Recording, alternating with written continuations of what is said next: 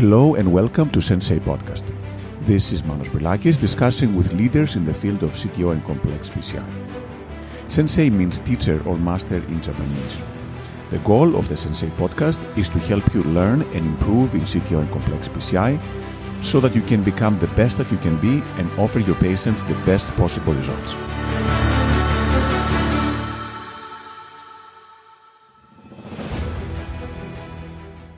Hello, everyone, and welcome to Sensei Podcast. It is my great pleasure to introduce Dr. Ethan Korngold from the Providence St. Vincent Hospital in Portland, Oregon. He's doing structural, coronary, and peripheral. He's one of the few people who can actually master several different fields of interventional cardiologist. And we're very, very excited to have you today, Ethan. Thanks again for joining us. Of course, it's so fun to be here. Thanks.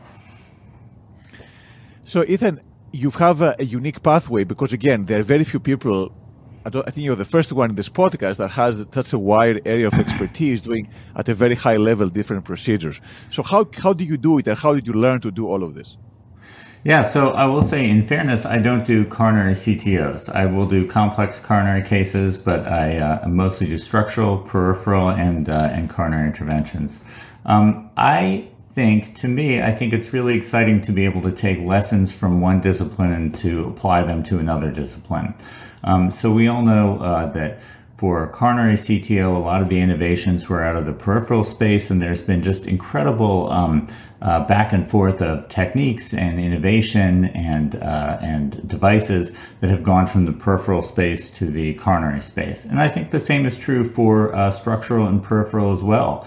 Especially with initial generation of TAVR devices, there is so much emphasis on large bore access and management of large bore complications, which really comes out of the peripheral experience. So for me, what really excites me is the interfaces between the three different disciplines, and being able to practice three is something that it is relatively unique in this environment, and something I feel really fortunate to be able to do. And how did you learn? So different specialties, there's some similarities, but also some differences. So how did you learn? And was it sequential? Did you train in all of them? How did that happen?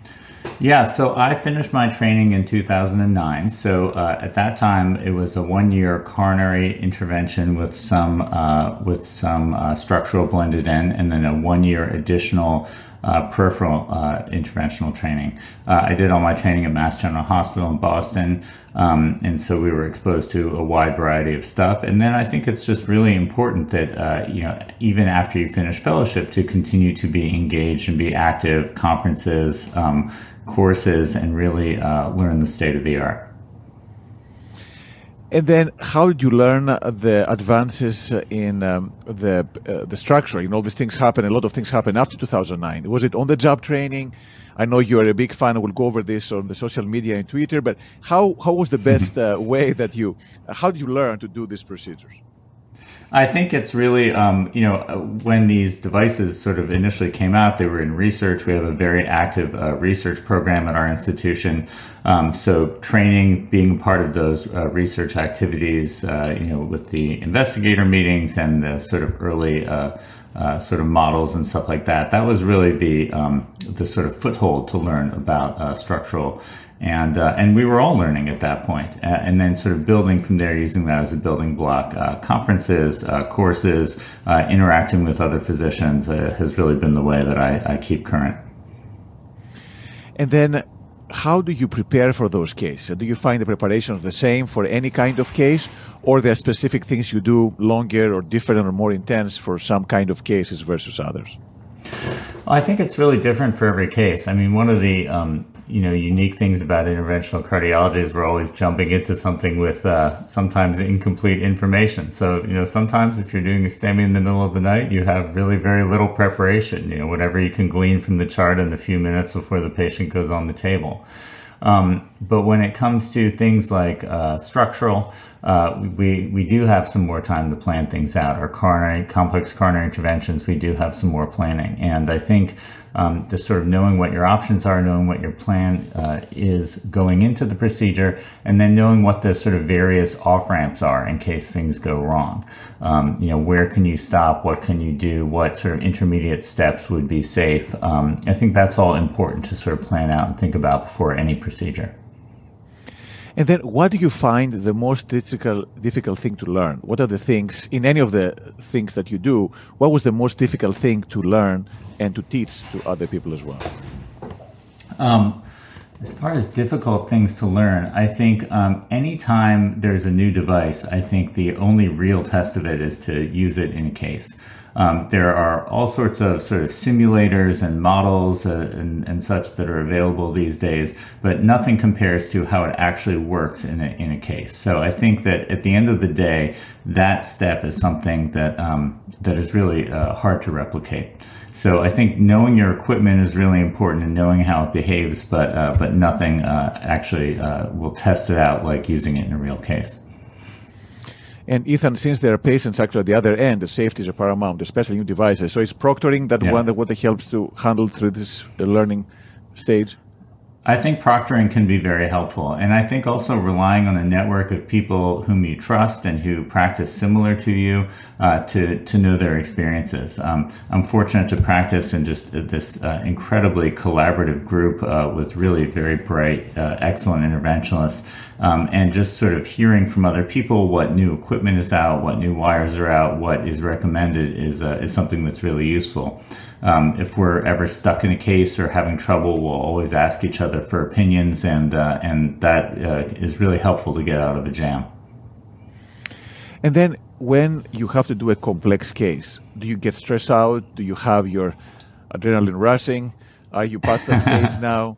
How do you feel before some of the very complex cases I've seen that you do? I think that planning is really important if you can for the big complex cases, if you're not just sort of jumping into it without information. But I think as long as you can plan for it, planning is really important. And then I think just sort of being calm and thinking about all of your options is really critical. One of my attendings when I was in training was Chip Gold at Mass General Hospital, and he had a lot of just very sort of quotable quotes, but one of them was he would always tell us that we were the captain of a ship in stormy weather, and just sort of maintaining that calm in the middle of chaos is, I think, really important and actually really sort of helps me through a lot of challenging cases. And how do you keep focus during a complex case like this? Do you feel yourself drifting to other things, or are you able to be laser focused on what you're doing? I can be pretty focused. I mean, I think, frankly, that is really one of the pleasures we have as interventional cardiologists, is that you can be completely focused on the task at hand and just be completely absorbed in the flow of the procedure. And that is something that's that I can focus on very easily. And then when it comes to teaching, I know you've taught many people in many courses, and what do you think works the best? What are the things that work the best for people to learn? I think when it comes sort of procedurally, I think the best way is to just do it yourself and to be hands-on. So when I'm sort of proctoring or teaching, or when we have structural fellows, I think it's really important to let that person be hands-on and engage. And your role is to sort of coach and point out things that they're doing right and things that they're doing wrong. It's not a personal attack to say, I don't like what you did, or there's a better way of doing that. It's just how we learn. And so I tend to give very sort of quick feedback, some positive, some negative, and try to make it as unfreighted as possible, just so that people can get better with how they do it. And sometimes you don't choose who you train, but sometimes you have some saying. If someone really wants to train with you, what should he or she do to impress you and tell them, okay, I'm going to train you to do complex procedures?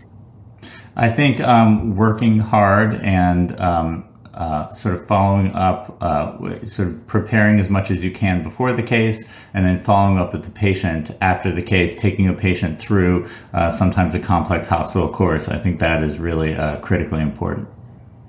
Then do you believe in talent? If you see is the good hands that make the great operator, or you think it's the training and the practice? I think it's a combination of both. I think there's sort of a wide corridor where people can perform well, and I've been surprised, frankly, by some people who I didn't think would do well and who really put in a lot of effort and then end up performing at a very high level. So I think people are trainable. I think there's a few people at sort of either end of the spectrum who just won't be able to do things well, and I think there are some people who are just exceptional. I also think, I've encountered people in my career who have decided that intervention is not for them and have dropped out of intervention. And I think that's an incredibly courageous thing to do. I think if what you're doing, there are sort of issues, if you know that you're not performing to the level that you want to, and you decide that maybe you're best suited to doing something else, I think that's a fantastic life decision. So I'm fully supportive of that. And I think we need to be supportive of our colleagues that decide to pursue other paths. And how do you train your hands and your fingers, since the most things we do is hand-eye coordination? Do you do any specific tricks? Do you practice something specific? Do some exercises? How do you do it? I don't do anything in particular. That's a great question. I don't play video games. I think I would be sort of unemployed if I got down that rabbit hole. I don't do any like sewing or knitting or anything like that. I just no. Do you do anything like that, Manos? I'm just curious. Do you do any sort of dexterity training or anything like that? I don't specifically now. I play the accordion, so I many years I was practicing when I was young. So, I don't know. Other people say that I'm playing the piano or playing the guitar. It can give you some more coordination with the eyes. And I must say, it does help to some extent. I can say my right hand, who does more, is a little faster. But, I mean, I know most people don't, so who knows? That's pretty cool, yeah. And then when it comes to the learning process, I think one of the things that you've pioneered literally and you've taught many people, it's through the courses, but even many more so through the social media and specifically Twitter. So how did this start for you, and how did that journey start, and how are you on it right now? Yeah, I mean, I think I think social media has played a really important role in being able to share new techniques. I mean, interventional cardiology is all about sort of tips and tricks and little things that you do in the cath lab that solve little problems. And sometimes these don't rise to the level of, publishing a paper out of it or writing a book about it. But these are things that are really helpful. I can think of things like using the back end of a wire to straighten out an EBU catheter to help it engage the coronary. That's an incredible trick that I use every day, and I learned from a friend at a course. So things like that, things at a small level, are really well suited to sharing on social media. And so that's I think a way that interventional cardiologists can sort of share tips and tricks, and that's how I learn a lot of cool stuff. And I've seen you done a lot of work on many areas. I mean, the distal radial is the one that I love to see, how your early days and doing all your cases, distal radial. And of course, you and Jason Walmuth with single access techniques. So, I mean, many really, as you say, day-to-day things we use, we've learned through the things that you've posted online. How much time does it take, and how feasible is it? How do you blend it to your busy practice? I just think things, I think it's really important if you're doing a new procedure or doing something cool, just, save it on Fluoro, take pictures of it, and be able to share it. There is a real, interventionalists love to tinker. And so if you come up with something cool, please share it with the world. Put it out there on Twitter. Do it obviously in a responsible way. But we all want to learn sort of tips and tricks. And there's so much more that we could be doing better. So teach us. Absolutely. And many people have benefited from this. Some others are a little more skeptical in terms of the time required and also the peer review part. Like, how do you know whether this actually is?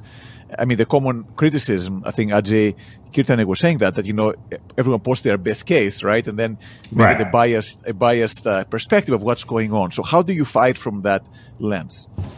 Yeah, so I don't, I think it definitely has limitations. I mean, people generally show sort of feats of strength where the result looks very good. But it's hard to generalize that is the ideal course of treatment for every patient in that scenario.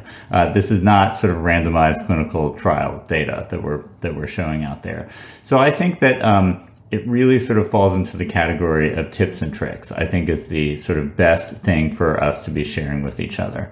I think, there have been some interesting explorations of what would you do in this case? What should I do with this patient? And I think that's good at generating discussion and at sort of pointing people towards different things in the literature. But I think that the best use for interventionalists is really on procedural tips.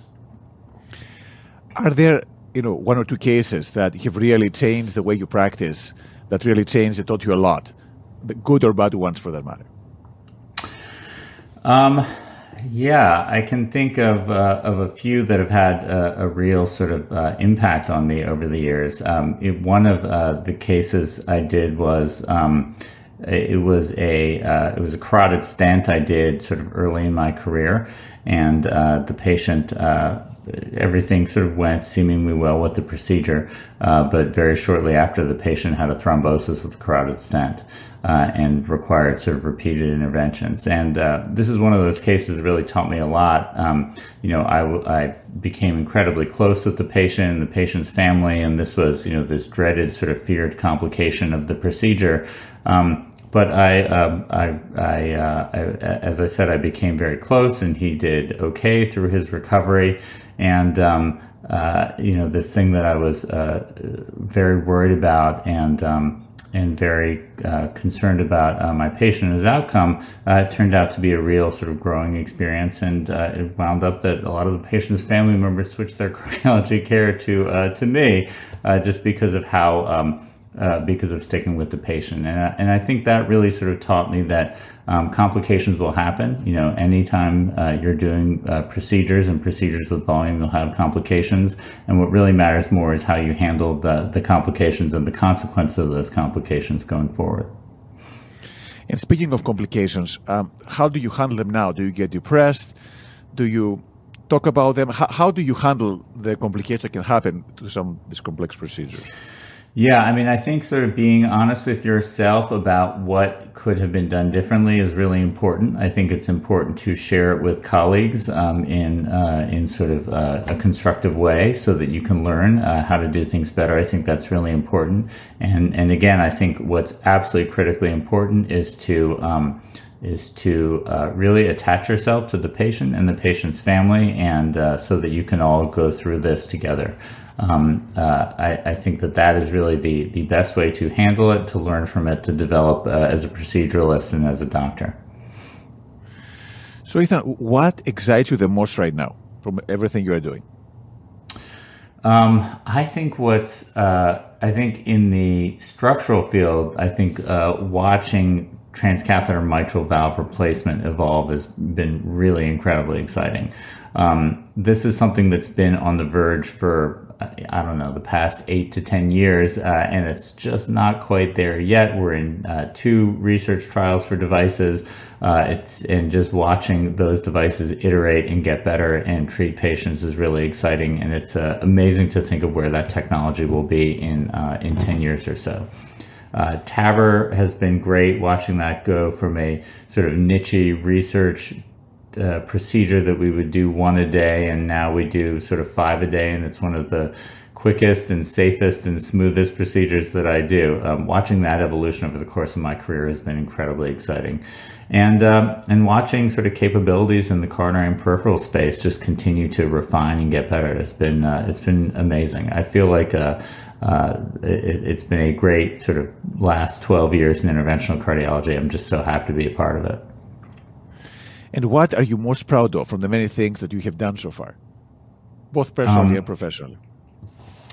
I think, as we sort of talked about earlier, I am very proud of the fact that I'm able to do peripheral and structural and coronary at a high level. I don't know a lot of people that can do that, and I really enjoy all of it, and there's nothing I would want to give up, and I feel like I learn and get better by doing all of those different kinds of things. So that's something that I feel really happy about, that I'm able to still integrate this at this point in my career. Do you have a favorite book or a favorite movie?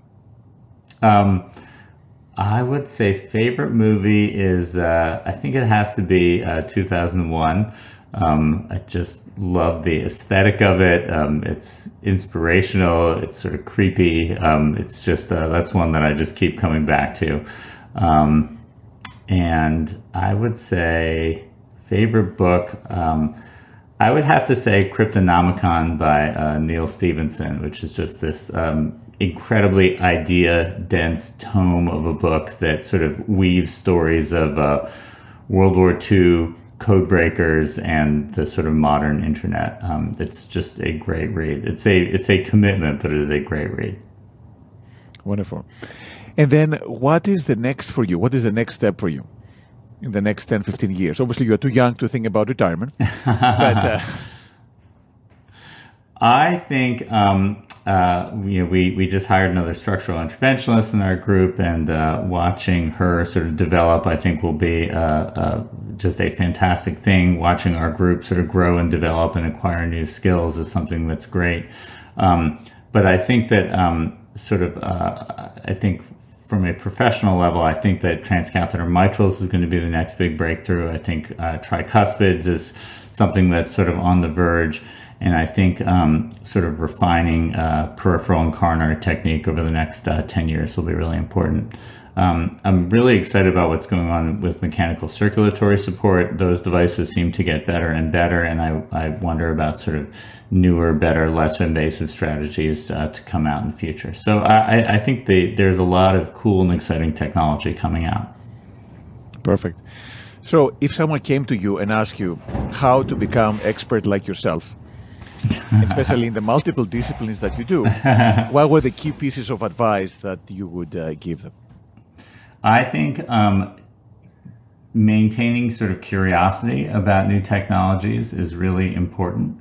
I think that what we do relies so much on devices that are out there. And so I think it's really critically important to know all of the devices in your cath lab, know what's essential, know what you have strong preferences for, what you have weak preferences for, and just be able to sort of think about what devices you have and how they fit and what roles they play. When new stuff comes in, it's really important to engage with it, to learn it, and I think that holds for what comes into the cath lab and what comes into other labs as well. I love it when there was a new sort of neuro device that came in for thrombectomy, and Jason Wolmuth and I looked at it and we looked at each other and we thought, I can't wait until one of us puts this in the coronary. So I think sort of knowing what's going on in other disciplines is really important, because that pushes our field ahead too. And then in terms of parallel versus sequential, so my sense is your course was more sequential because the fields evolved as you were going into them. But today, every field is very mature, right? Structural is very mature, even though mitral is evolving very rapidly. Coronary is mature. Peripheral is also mature to a large extent. So how would you advise people who want to do this combined effort, how would you advise them to go? I think realistically, I think you can pick two. I don't think you can do coronary, CTO, and peripheral and structural all at a high level. For me, the two are peripheral and structural. I think you can combine the two, but it takes a lot of sort of deliberate effort. I think it's important to. I think at this point, 2 years of interventional training is essential, and I think how you sort of spend those 2 years, it really depends a lot on the program. But just be open and get experience and do what you can. And then, are there any people that you would call your mentors, or you would recommend people to find? What do you think is the role of a teacher and a mentor? Obviously, in Mass General, you got top-notch teachers, but people who have less opportunities, less access, how would you advise them to go for finding someone to teach them how to do this? I think, I absolutely love my training at Mass General. Kenny Rosenfield, who was was our sort of mentor during the peripheral year, was really critical and instrumental, and really sort of he's just an incredible operator and has this approach where he will he's very sort of curious and engaging, and is very creative in his approach to devices and to treatments, and that's something that I really try to aspire to. Igor Palacios in the structural realm was also incredibly inspirational for coronaries and structural intervention. I think for people that are looking to learn and to train, I think finding the best training program you can, where you have a high volume and good, thoughtful operators, is critical. And if you don't have that experience, or if you want training sort of later, I think pairing up with someone in the community, maybe at an academic center, maybe at a high volume center that you can bring complex cases to, that you can work with, that you can learn with, that you can bounce stuff off, that's also a pairing that works very well. And we've had a lot of people come through our lab and learn that way, and I think that is very useful. And those relationships are important, and it's good for patients, and it's good for us to sort of learn and grow professionally. Wonderful. Well, again, Ethan, really appreciate your insights today. Lots of opportunities for people to learn from everything. And again, super excited to be in courses with you and learn from you and with you. So thanks again so much. And we'll see you at the course shortly. My pleasure. Fun talking with you. Take care, Manos.